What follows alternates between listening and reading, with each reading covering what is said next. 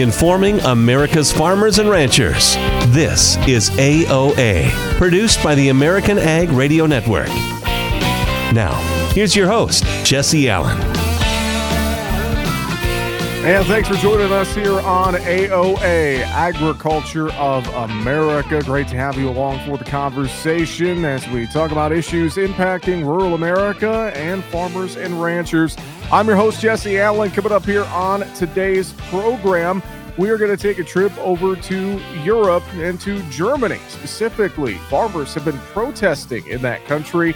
Why is that the case? What is exactly going on? We're going to get details from Bill Wirtz from the Consumer Choice Center, journalist over in Europe. He is going to join us in segment 2 for a conversation. Coming up in segment 3, we're going to recap the latest Potato Expo that happened last week in Austin, Texas, and talk about some issues facing the potato industry heading into 2024 here. Cam Quarles with the National Potato Council going to join us after the bottom of the hour. And then at the end of the show today, we're going to have a conversation with the outgoing retiring CEO of Midwest Dairy, Molly Pelzer. She will join us here before we wrap things up today on AOA. First up, though, let's take a look at what is moving in the markets. Soybeans under some heavy pressure here, it looks like, early on Wednesday, while the corn and wheat market's trying to find some green. Joining us now for a conversation, Kristi Van Ahn-Kjeseth with Van Ahn Company. Kristi, great to talk with you again. Thanks for joining us here on AOA. What exactly is going on in soybeans? Is this all tied to South American weather? What do you think? Yeah, I think part of that is it. I think part of it is people are disappointed we aren't able to follow through with Friday's good trade. And I say good trade, I mean, obviously we were still lower on the day, but we came all the way down to 1203, and 1201 is a target we've been watching for quite some time. We got all the way down there, bounced off of it, key reversal off some bearish news, and you actually went into the weekend feeling really good about it. And then we came through on, long holiday weekend, no trade on Monday, Tuesday, yesterday. We were up 11 at one point and then just struggled to follow through with it. And I think that struggle just said, maybe people don't want to be a part of this market right now with what's going on in South America. We know that anytime there's rain somewhere during a key growing season, it's hard to get somebody to step in and say, hey, let's do something with this market. And I'm afraid that's what we're seeing. We're making some good action here, 7 cents off of the low for the day. But what we're watching right now is this 1201 to 1203 target off the March futures and saying, hey, can we hold this level? Equally so, $12 for Nov 24. $12 has done a really good job holding. And so we'll be watching that.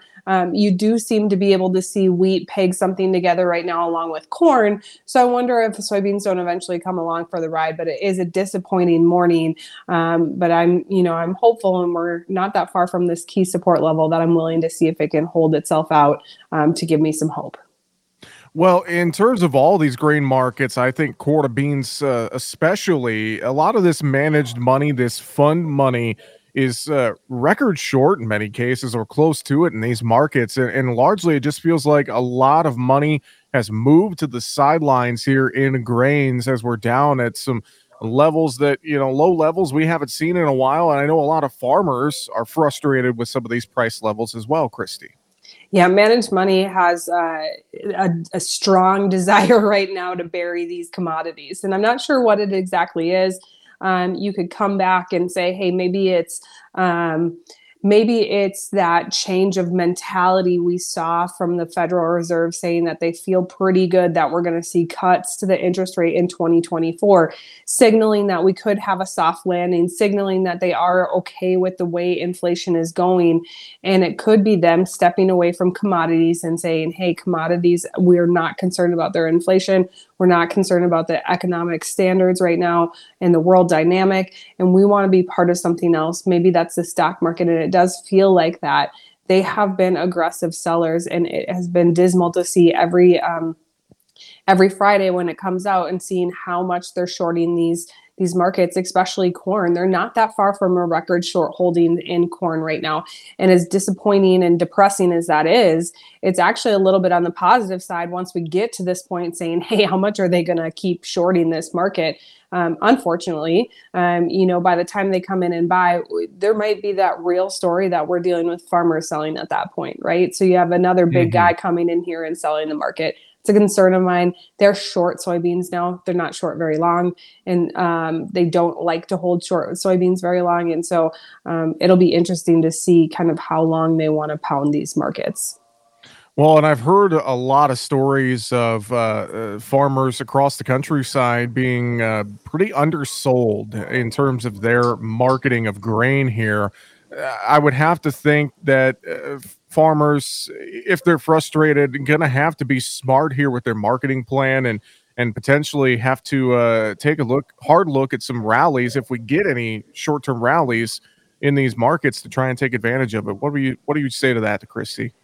Yeah, I mean, the last 3 years, 2.5, 3 years, you couldn't make a mistake, right? Maybe you didn't sell the high, but you sold at a very profitable level. My first year was 2009 into 2010. And those years were brutal. And I remember talking to my dad about it and telling my dad, hey, like these guys, the futures board isn't even above their break even, let alone the cash price. Like, what do you do here? And we're kind of in that same predicament once again and saying, how do we dig ourselves out of this hole? And no one is a miracle worker is the tough thing right now. And so I think that you have to make these really uncomfortable choices to get yourself to where you can be selling at profitable levels. And maybe that's saying, hey, I am a full dollar off of where my last corn sale is, but I'm still making money. I'm going to do something here with hopes of being able to sell above $5 once again for D's 24 or D's 25. And so the carries are there in the market, but there are going to be some very uncomfortable moments moving forward, especially for corn and wheat at these levels. There's nothing you can really do about it. You just have to make sure you can get to the next stage for your operation. Kristi, thoughts in livestock real quick as well. I know in terms of cattle, we got a on-feed report coming up on Friday. Have to think this market probably going to see some positioning ahead of that report. Yeah, I would agree with that. You look at the markets right now for cattle, you had, some strength show up yesterday. Now we're a little bit flat on the day, and it seems like we are just kind of okay waiting this out and saying, what are we going to see from here? We're really consolidating at a key level for the VPOC on both live cattle and feeder cattle. And to be honest, when you're looking at these deferred contracts like your August, you're not all that far from some recent highs. And so hopefully we can get up and going and see these markets want to do something here. But they are consolidating and probably waiting for a little bit of additional information. Yeah, a lot of things moving in these markets for sure. Kristi, if folks want to reach out to you and the team there at Van Ahn Company to get some thoughts and ask some questions, what's the best way to reach you? You can call us at 1-800-648-5494. And I know they can also find you online, vanonco.com. With that, Kristi Van Ahn-Kjeseth with Van Ahn Company. Thanks for joining us on AOA today. Always appreciate the time and the analysis. Thank you. All right, Kristi Van Ahn-Kjeseth with Van Ahn Company joining us here today on the program. Coming up next here on AOA, we're going to take a trip overseas to Germany, and we're going to learn more about why farmers are protesting in that country. Bill Wirtz, journalist and in Europe, and he's with the Consumer Choice Center. He joins us next here on AOA, Agriculture of America.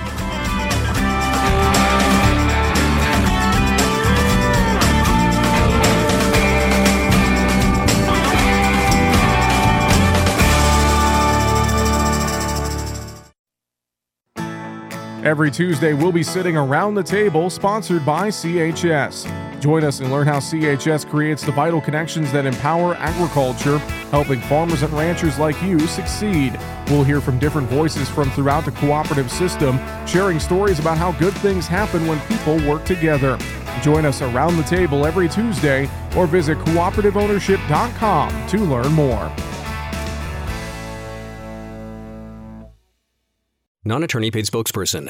Could your house go into foreclosure? Are you behind on your mortgage payments? Does it seem like the bank has no interest in helping you save your home? And you feel like you have nowhere to turn for help? Then we have good news for you. Foreclosure Protection Services can help save your home as they specialize in foreclosure assistance. That's all they do. If you're behind on your mortgage payments, being threatened with foreclosure, have been denied a loan modification, or been the victim of a predatory loan, it's critical that you call Foreclosure Protection Services now at 800-926-1701. Their network of attorneys and their agents are available to speak to you now. If you're behind on your mortgage payments, Foreclosure Protection Services can help stop the foreclosure process. Call today before it's too late. New laws are in effect that may save your home. Call Foreclosure Protection Services now at 800-926-1701. 800-926-1701. That's 800-926-1701. And we're back looking at another lopsided matchup, Jim. Today we have a combine taking on a train. Yeah, that heavy train is about 1,000 times heavier than the combine. No competition there. Right, especially given that it'll take at least a mile to stop that train. That's 18 football fields.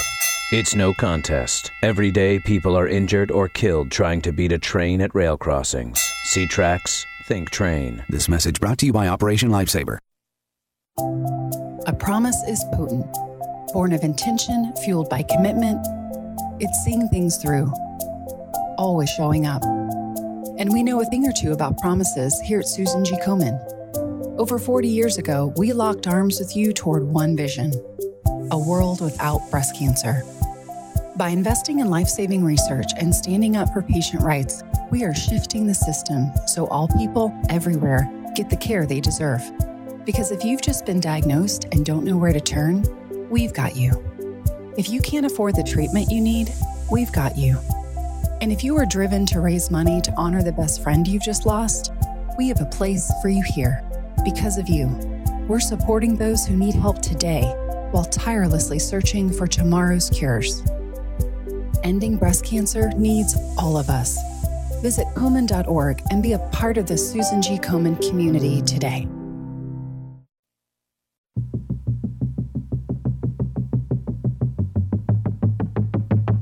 Informing America's farmers and ranchers. AOA. Now back to Jesse Allen.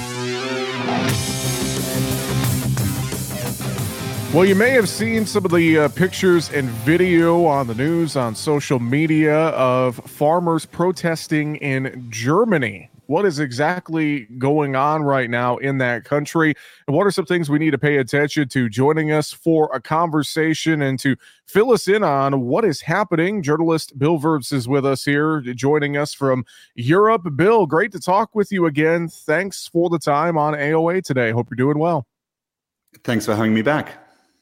So what exactly is going on in Germany right now, and why are farmers in that country so upset? Can you give us a little background, Bill? So the German government has a hole in the budget of about $18 billion, and they tried to plug that hole by raising the taxes on tractors and diesel needed in agricultural sectors. So the situation is that for the longest time, diesel was tax exempt, and the German government is now ending that. And that will raise about $1 billion in tax revenue, but it also leaves a lot of farmers in a very difficult position of having to pay a lot more for input, especially since for the last few years and decades, it's the over-bureaucratization of farming in Europe and the fact that a lot of crop protection, so that the crop protection can't be used anymore, has made it much more difficult for farmers to have a good harvest, having good yields. And as a result of that, they have been complaining. And now, of course, if you also raise the taxes for them, then they are rightfully upset. And what the German farmers have done is essentially take the tractors out to the street, have the biggest protest in about 30 years. Just this week, between 30 and 35,000 German farmers in the capital of Berlin, essentially asking the government, don't raise our taxes. Very interesting situation. It makes me think about a similar situation we've seen recently in the Netherlands and talked about here on this show. Can we draw a lot of comparisons to what's happened in the Netherlands as you know, a few here throughout the past few years as to what's happening now in Germany? Well, so the Netherlands was regulatory, this is taxation, but ultimately the methods that farmers use to oppose these rules are the same, which is mass mobilization and appealing to the public. And in both situations, what we see right now, and what is so fascinating, is even though in both the Netherlands and Germany, airports and streets and motorways were disrupted and people got late to work because farmers were protesting and taking the tractors out. Even though all of that happened, in Germany, 80% of people who are not even affiliated with the agricultural sector say that they support the farmers in their protests. So what we see is that politically in Europe, if you stand against a farmer, you lose politically. And I think that's such an interesting key message, that farmers, when they organize and they band together, they have a voice. So thinking about losing politically, could this have potential ramifications for the current administration, the current chancellor in Germany, do you think, Bill? Absolutely. They're up for re-election next year, and the polling numbers are definitely not looking good. I mean, the German government, because of this hole in the budget, will have to cut left and right because they can't increase the debt because of the debt ceiling, the constitutional debt ceiling in Germany. So they're really struggling, and this protest is really just an expression of that. And the other problem that the government has created is that in its initial reaction, it was essentially just trying to brand the farmers as all just being on the far right. And that has really backfired, because not only have the farmers said that they're not aligned politically whatsoever, is that this strategy of trying to brand them in one political camp has really not worked at all for the government, because it was seen as being tone deaf to the actual demands. When farmers are explaining to you, look, I'm trying to make ends meet and produce good products for consumers, and your response is, well, you just must be on the far right. I mean, that just doesn't fly politically. And the German government is about to find that out. Well, I know, again, you mentioned the difference between what we saw in the Netherlands and some of the regulatory versus, what we're seeing here with tax hikes on ag vehicles and diesel. I just wonder, does this all speak to the broader climate maybe in Europe surrounding agriculture? We continue to see a lot of headlines, Bill, about, various attacks on farmers in different countries, and then farmers ultimately seemingly winning against some of those attacks on whether it's how they grow their crops or the inputs they use to grow their crops. Bill, can you talk about that from a broader perspective for us a little bit? Yeah, just on the German German example first, they are winning because the German government is now open to concessions. They say they won't raise taxes on tractors, and they will phase out the tax breaks on diesel over a longer period of time. The farmers are still protesting, though. They say we're not okay with that compromise. We want all those plans to be cut. But ultimately, this is just downstream from European Union legislation, which a couple of years ago said all governments in Europe have to reduce their carbon dioxide emissions and all other emissions contributing to global warming. And many governments look to farming first, and they're now under pressure. So what they're trying to do in the Netherlands, by trying to buy back land from the farmers, and in Germany by increasing taxes, is that they say, if we reduce the amount of farmers we have in the country and we import food products from abroad, what that means is that those emissions from food production will be on other countries. So on paper, it looks like those governments have pursued good green agendas, but in reality, it raises prices on food products for consumers, and it doesn't actually reduce the amount of damage done to the climate, because you're essentially just buying it from other countries and you're making yourself more dependent on other countries. So I think this policy is really backfiring, and the fact that I think a lot of politicians in Europe underestimated how much support the general public gives towards farmers. Bill, as farmers in the U.S. watch some more of what is happening over in Europe, is there anything you would tell them, remind them, things they need to pay close attention to potentially? What would you say, Bill?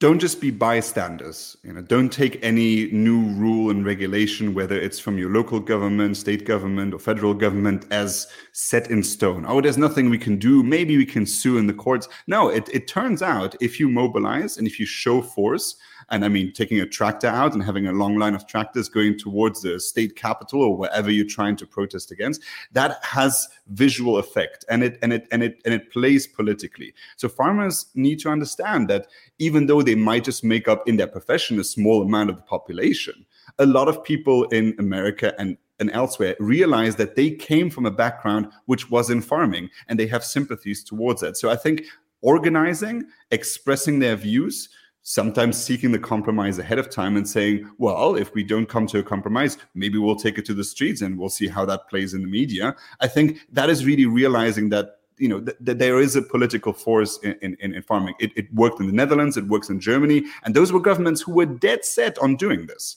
So I mean, it was not sort of like there was no dialogue happening until these protests happened. And it really shows that there's a shift in the mindset. But for that, farmers need to realize their potential in expressing themselves on these issues. Well, Bill, great thoughts, and we appreciate the update. Where can folks stay up to date with you and your commentaries as we watch some of these various issues in Europe? They can follow me on X at Wirtz, WIRTZ Bill. And of course, just visit Consumer Choice Center website, consumerchoicecenter.org. Fantastic. Senior Policy Analyst at the Consumer Choice Center, author, writer, commentator, Bill Wirtz. Thanks for joining us here on the program today. Really appreciate the time. Thank you for having me. And once again, good thoughts there with Bill Wirtz for the Consumer Choice Center, journalist over in Europe, giving us an update on the situation happening in Germany.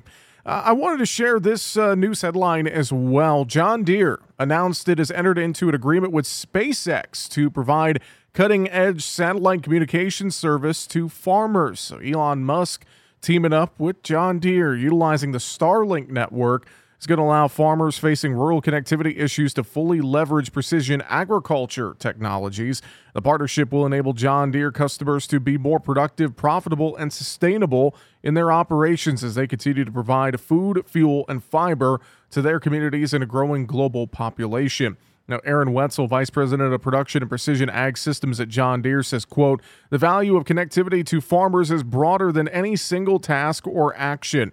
Connectivity unlocks vast opportunities that were previously limited or unavailable," end quote. Now, the new solution will connect both new and existing machines through satellite internet service and satellite terminals. This will fully enable technologies such as autonomy, real-time data sharing, remote diagnostics, enhanced self-repair solutions, and machine-to-machine communication to help farmers work more efficiently. So again, John Deere entering into an agreement with SpaceX. They're going to utilize the Starlink and satellite internet network to help farmers facing rural connectivity issues here in their fields and help with their precision ag technology in the cab. So an interesting partnership, definitely something that I think many farmers may look to take advantage of. All right, coming up next here on AOA, we're going to recap the latest Potato Expo that happened last week in Austin, Texas, and talk about some issues that the potato industry is watching in early 2024. Cam Quarles with the National Potato Council is going to join us next here on AOA, Agriculture of America.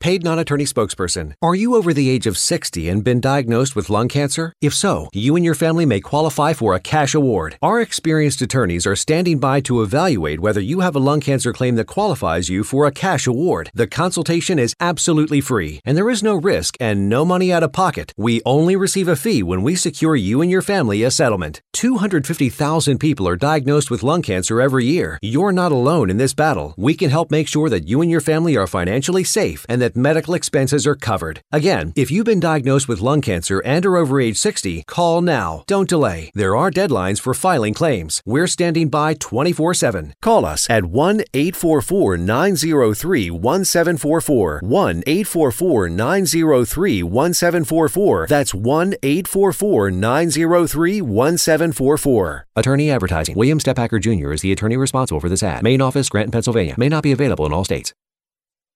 You're listening to AOA for the American Ag Network. I'm Richard Risvet with this market update.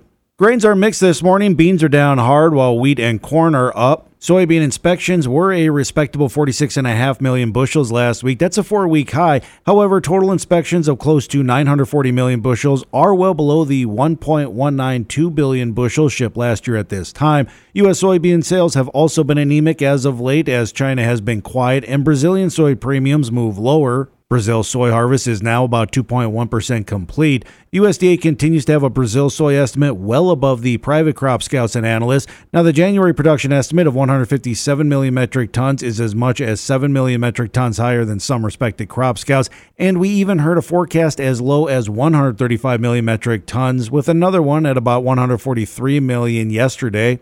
Obviously, traders are not putting much faith in those low estimates, and as in corn, while Brazil production forecasts appear to be heading south, those for Argentina appear to be moving higher. USDA's latest projection is for a soy crop of 50 million metric tons. That is double that of a year ago, while a well-respected crop scout did raise his estimate to 52 million metric tons this week. Now, weather in Brazil features dryness this week, but a return to wet by the weekend and early week. Argentina is trending drier for the next week or two, but remains in great shape. Now, bullish news came in yesterday that in the December NOPA report, which showed December crush at the record large 195.3 million bushels, that's compared to 189 million bushels the month before. Funds are now pretty even on soy meal and holding a modest net short in soybeans. The $12 level should be one of solid support on further weakness. The VIX this morning is looking to push to a 2-month high just under 15, while the dollar continues to gain steam after yesterday's big gains. Crude oil prices, however, are off almost 2%. You're listening to AOA for the American Ag Network. I'm Richard Ristvet. Everyone has a community to lean on. A neighborhood, school, kids' teams, where you worship, work out, or any other place or group where you choose to belong. Communities can provide support when you need it, and even when you don't know you do. Like when it comes to preventing underage drinking and other substance use. You've talked with your kids and shared clear expectations, but you're not with them every minute.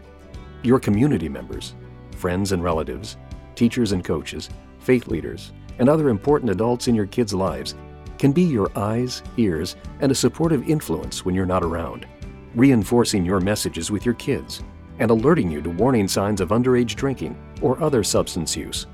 So talk with your kids about these issues and involve the members of your community to help keep your kids safe. Because when you talk, they hear you. For more information, visit talktheyhearyou.samhsa.gov. Keeping America's farmers and ranchers informed. AOA. Now back to Jesse Allen.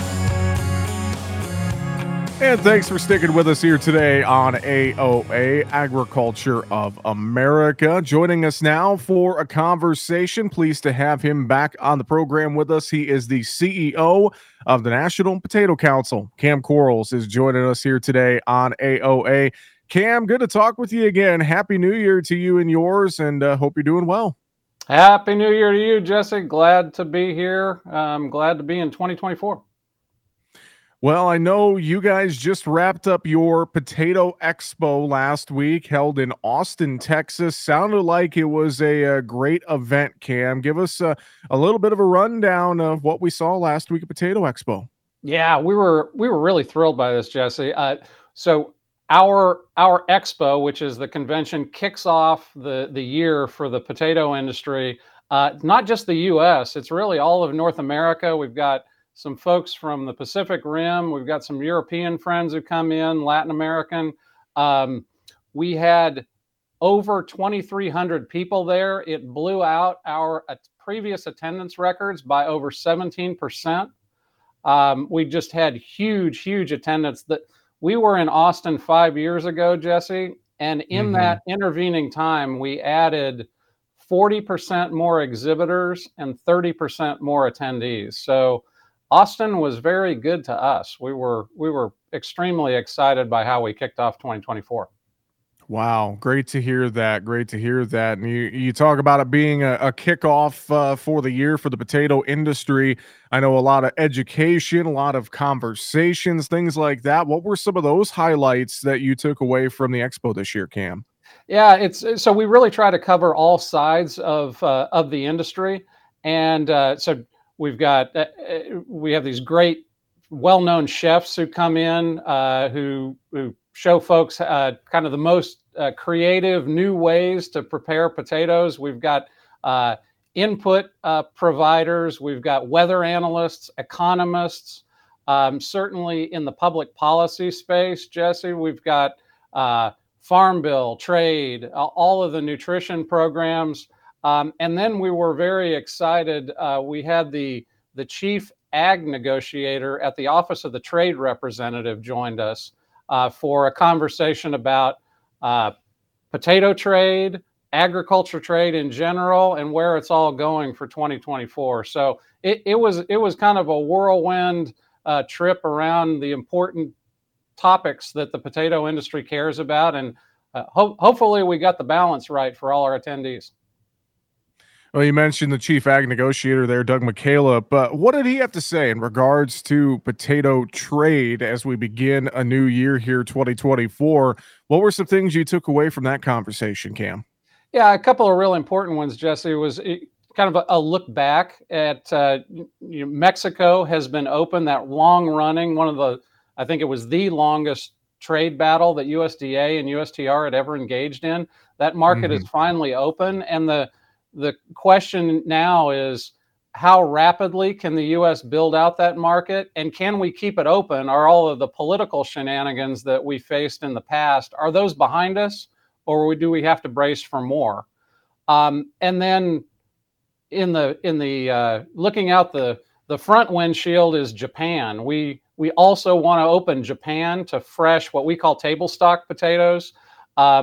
Japan is going to be a similarly challenging political process. A lot of the technical issues have been settled between the U.S. and Japan, but there's a huge political pushback domestically in Japan, and I think we're going to need to lock in with both USDA and the talented folks at USTR to get that market open. That is going to be a real battle for the near future. What is some of the political pushback you're seeing from Japanese officials? I mean, is there one issue in particular that could make this a challenge, Cam? Yeah, I mean, the issue, it really doesn't stray very far from competition.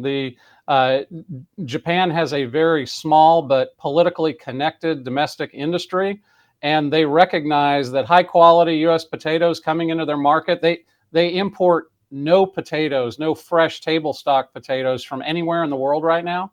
And they recognize that having the U.S. come in with our high quality potatoes will, in their view, it's going to change the marketplace. We would argue it may change the marketplace for the better and increase demand broadly for potatoes, but they don't see it that way. They want to keep us out. It's purely protectionist, and it's something we're going to need all of our political officials, both USTR, USDA, the White House, and certainly Congress, to push back against and break through that intransigence.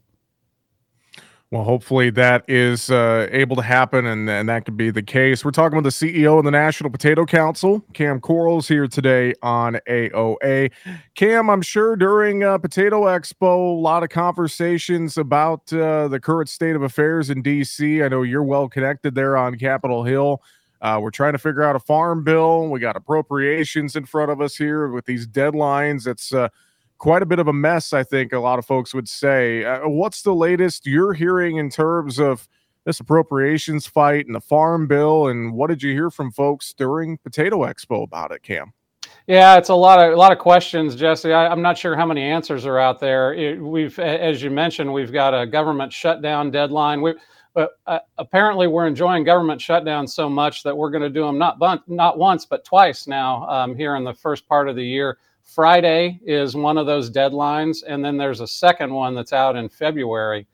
I think everybody believes that Congress has got to sort out those short-term issues. How do you keep the government open before they can get to something as complicated as a farm bill that is very likely to be well north of $1 trillion bill over 10 years of spending.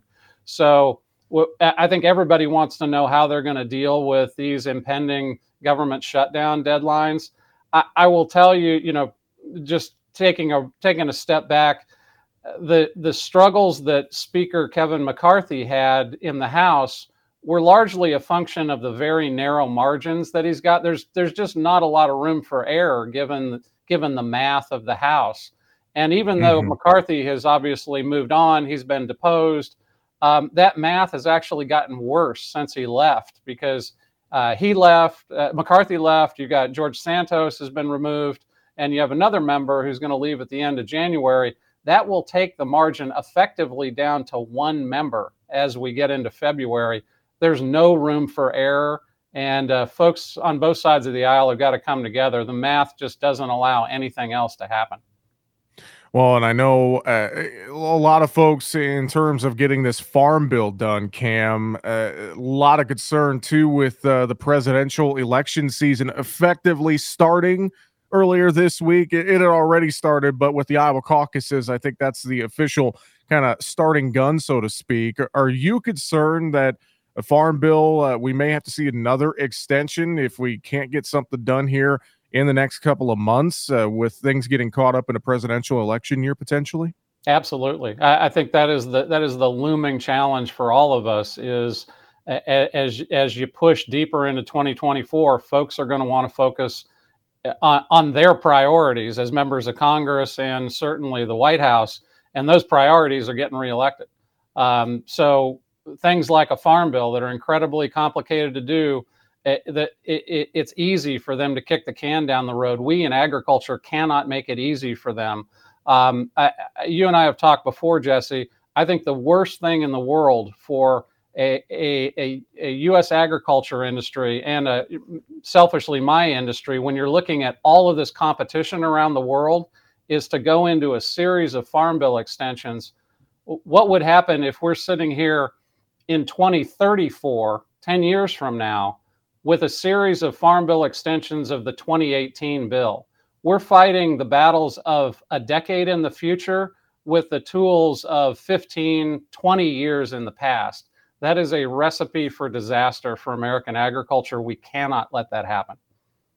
It's definitely something that I know a lot of folks are sounding the alarms on here, Cam. It's something we're going to have to watch closely. That is for sure. Before we let you go today, final thoughts, anything else you're watching closely here with the potato industry as we move forward into 2024, Cam? Yeah, last thing, and you and I have mentioned this before, this dietary guidelines process is going on. USDA, the Departments of Health and Human Services are putting together their revised recommendations for what consumers need to put on their plates. That's going to impact federal nutrition policy. One of the things they're considering is whether or not potatoes, which are the most widely produced and consumed vegetable in the United States, should still be called a vegetable. And it's one of the more comically absurd, but also very serious issues that we're facing. We've got some academic folks out there who are just flat out disregarding the nature of the commodity, its horticultural, botanical characteristics, and are saying, well, it feels to us like it's something else. And they want to create federal policy around their feelings and kind of feeding into this post-factual world that we find ourselves in. It's a huge frustration for us. And more importantly, it's going to be a big cost that they're dumping onto local school districts and other entities if potatoes are no longer classified as vegetables and they no longer count for reimbursement in the vegetable category as these local schools are trying to create breakfasts and lunches for school children around the world around the country on very, very tight budgets. A lot of items to consider and think about in the year ahead. Folks can stay up to date. NationalPotatoCouncil.org. With that, the CEO of the National Potato Council, Cam Quarles. Thanks for joining us on AOA, Cam. As always, look forward to talking to you again soon. Jesse, always enjoy it. Thanks very much. All right, coming up next on AOA, we're going to wrap up the show. We'll have a conversation with Molly Pelzer, the retiring CEO of Midwest Dairy. She joins us next on AOA.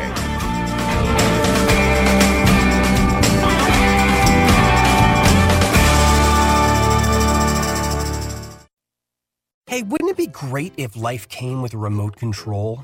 You know, you could hit pause when you needed to, or hit rewind. Like that time you knocked down that wasp's nest. Uh-oh. Or that time you forgot to roll up your windows in the car wash. Fantastic. Yeah, a remote control would have come in handy then. Well, life doesn't always give you time to change the outcome.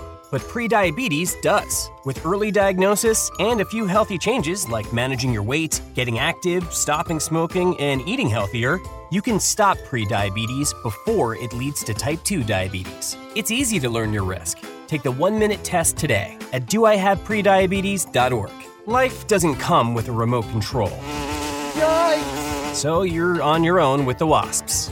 You have the power to take control of prediabetes. Visit doihaveprediabetes.org today. That's doihaveprediabetes.org. Brought to you by the Ad Council and its Prediabetes Awareness Partners. Being blind doesn't always look how others may think. Stargardt disease was supposed to define me. Retinitis pigmentosa aimed to overwhelm my family. It tried to cut me down. A blinding eye disease attempted to force me away from doing what I was born to do. But it cannot stop me. I have the tools. I will keep moving forward. Pushing past the limits of this disability. I know where to find support and where I can be seen. Loss of sight won't blind our vision. Innovative research, educational resources, supportive community. The Foundation Fighting Blindness is leading the charge in finding treatments and cures for blinding diseases. Learn more at fightingblindness.org. A public service message from the Foundation Fighting Blindness. Join us the first Wednesday of every month on AOA for the latest episode of the Monthly Grind with our friends at the National Corn Growers Association. We'll discuss the latest topics surrounding the corn industry, the relationships between corn and other parts of the agricultural supply chain, the newest initiatives and partnerships from NCGA's Market Development Action Team, and much more. That's the first Wednesday of every month for the Monthly Grind on AOA. It's a show you don't want to miss.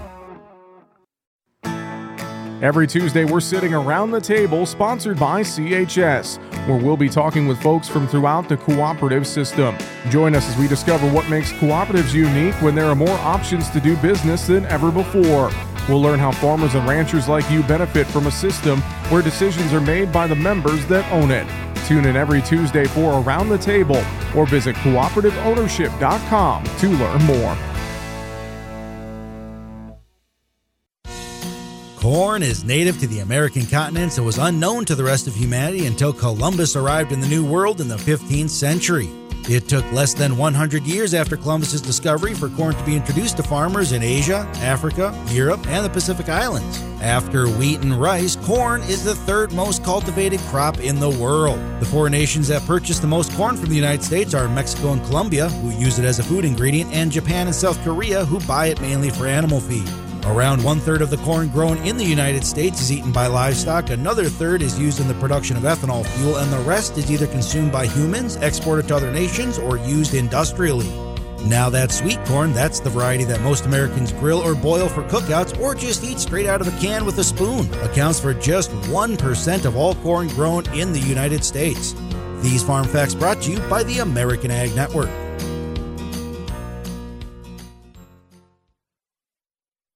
Every day, our brave military men and women, along with their families, make tremendous sacrifices for our freedom. Patriotic Hearts, a nonprofit organization, is dedicated to supporting these heroes and their families in their times of need. By donating your unwanted card to Patriotic Hearts, you'll be supporting job transition and job fair programs, veteran entrepreneurship, counseling, and retreats for combat veterans and their spouses. Call 800-560-3870. You'll receive a tax deduction, and we'll arrange a free pickup at your convenience. Imagine the difference you can make in the lives of those who have given so much for our country.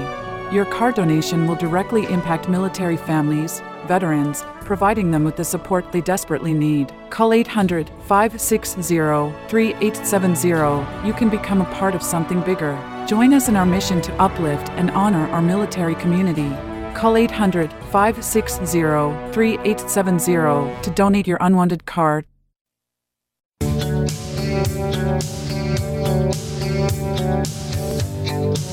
Informing America's farmers and ranchers. AOA. Now back to Jesse Allen. Well, joining us now for a conversation, she is the CEO of Midwest Dairy, getting set to retire this year. Molly Pelzer is with us. Molly, great to talk with you again. Thanks for joining us here on the show. I hope you're doing well. My pleasure, Jesse. Well, as I mentioned, you are getting ready to retire. First off, congratulations on your announcement, an almost 40-year career. Talk about your decision to retire. What led to that decision? Why now? Well, I look forward to this next chapter in my life, and it is bittersweet. This organization, Midwest Dairy, has been a big part of my life, as you mentioned, for 40 years. I started my career in dairy checkoff, working with schools and health professionals. I held many different positions throughout the company, and in 2019 accepted the role of CEO. So over my time at Midwest Dairy, I've seen checkoff strategies evolve and new ideas, but always trying to make a difference for dairy farm families. So it's been a privilege to work for dairy farmers, and I've enjoyed my career immensely. On a personal front, I'm looking forward to spending more time with my family. I'm also looking forward to re-engaging with my community. Church and volunteer activities abound here in Eastern Iowa. So my goals look a little different in 2024 than maybe they have the last 40 years, but I'm excited to shift my energy in new directions. And I believe I can use the skills that I've learned as a dairy checkoff employee in new ways. Well, again, congratulations. And, you know, your years and your time as CEO, for that matter, of Midwest Dairy, what have been some of your proudest accomplishments? Talk about that. I think the biggest thing that has happened in my tenure as CEO is a board directive. And I'm very proud of the fact that we've created a metric scorecard, we call it, at Midwest Dairy over the last 4 years. This scorecard helps communicate the impact of the work we're doing with dairy farmers' checkoff investments to dairy farmers. I've always believed that checkoff is dairy farmer led. And when the board of directors at Midwest Dairy challenged us to develop a tool that would help us convey more about dairy checkoff results, the tool was created. And it's inspired other dairy checkoff organizations as well. So we'll continue to improve that scorecard as we learn how to best communicate results with all dairy farmers for greater transparency and meaning. Well, Molly, on the opposite end of the spectrum, on the flip side, how about some of the biggest challenges you've had in your time as CEO of Midwest Dairy? Is there anything you could point to there? You know, I think our biggest challenges have been for dairy promotion and research to stay relevant to today's consumers in today's marketplace. That old saying that what got you here won't get you where you need to go is so true. We want to make a difference for all dairy farm families, and dairy promotion needs to stay tuned to what consumers are wanting and needing, or even ahead of trends. I think maybe some great examples of this are the avenues to reach consumers. When I began, we had just a few television stations, radios, and print, and now we have social media and podcasts and so many different opportunities. Also, the way consumers shop for food now. You know, grocery shopping 40 years ago looks different than it does now. We've got even convenience stores that are great retail outfits and outlets, and certainly where Gen Z is shopping.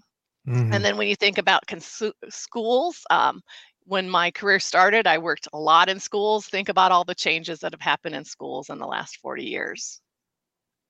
Yeah, there's been so much that has happened in your tenure, for sure, on the dairy side. And as we look ahead to 2024, what do you see on the horizon for the dairy industry? I know there's a lot of, policy things that we probably can't get into necessarily, but there's no doubt, no shortage of news for the dairy industry we need to watch here the year ahead. What are some things you're keeping a close eye on? You know, as I talk with our staff at Midwest Dairy and with the dairy farmer board members, I talk about 3 things that are not going to change. Dairy farmers are going to be continued to be dedicated to the hard work to produce what I think is the best and most nutritious food there is. Dairy farmers will remain committed to take care of their cows and taking care of the planet. So our sustainability path is going to continue. And then dairy promotion is going to continue to need innovation and new thinking. You know, those challenges we talked about, staying relevant in today's consumers, we are going to need to change and be on that cutting edge to make sure we build trust and sales for dairy. And dairy farmers on our board and the Midwest Dairy staff have been dedicated to that innovation idea for all the 40 years I've worked here. And as a group, we're passionate about sharing dairy's story and keeping up with trends. Yeah, a lot of things to think about. And obviously, too, Midwest Dairy is searching for its next CEO. Can you share some thoughts, any updates on how that process is going right now, Molly? Well, for anyone who's listening that's interested, you can see the position posting on our website, midwestdairy.com. But so far, we have a great national response to the recruitment, and a strong pool of diverse candidates is already forming. So the goal will be to name Midwest Dairy's next CEO in late February and ensure a smooth transition in March. I know I'm going to do everything in my power to ensure that we have a good transition to the next CEO to work on behalf of our dairy farmer boards and the staff. Fantastic. Molly, before we let you go today, anything final you would want to add or reiterate for folks listening in? You know, I think the first thing is a big thank you. It has been an honor to work on behalf of dairy farm families in our 10-state area. They were top of mind to me every day. I know how hard they work to produce the milk that not only feeds the world, but nourishes it as well. And I owe my career to them. So big thank you on my part. But as my tenure at Midwest Dairy draws to a close, I think it's important for dairy farmers to know that Midwest Dairy staff will not miss a beat. We have a new strategic plan. The plan was created with staff input, with dairy community input, and certainly with board member input. The future is bright for dairy. And then finally, I'm so grateful for the opportunity to be part of Dairy Checkoff, and I'll be an advocate for dairy farmers, dairy farming, and dairy foods forever. Well, we appreciate the time. And again, congratulations on your retirement as CEO at Midwest Dairy. And again, folks can learn more and stay up to date at midwestdairy.com. With that, Molly Pelzer, the outgoing CEO of Midwest Dairy. Molly, thanks for joining us today. We appreciate the time. My pleasure. Thank you. Once again, the outgoing CEO of Midwest Dairy, Molly Pelzer. We're out of time here on AOA today. Coming up tomorrow, we'll talk with Kirk Covington from Ag America, markets with Mike Zuzolo, and we'll get our first preview of Commodity Classic coming up here in just a few weeks in Houston, Texas. We're out of time on AOA today. Thanks for listening. I'm Jesse Allen. Have a great one. We'll talk to you tomorrow.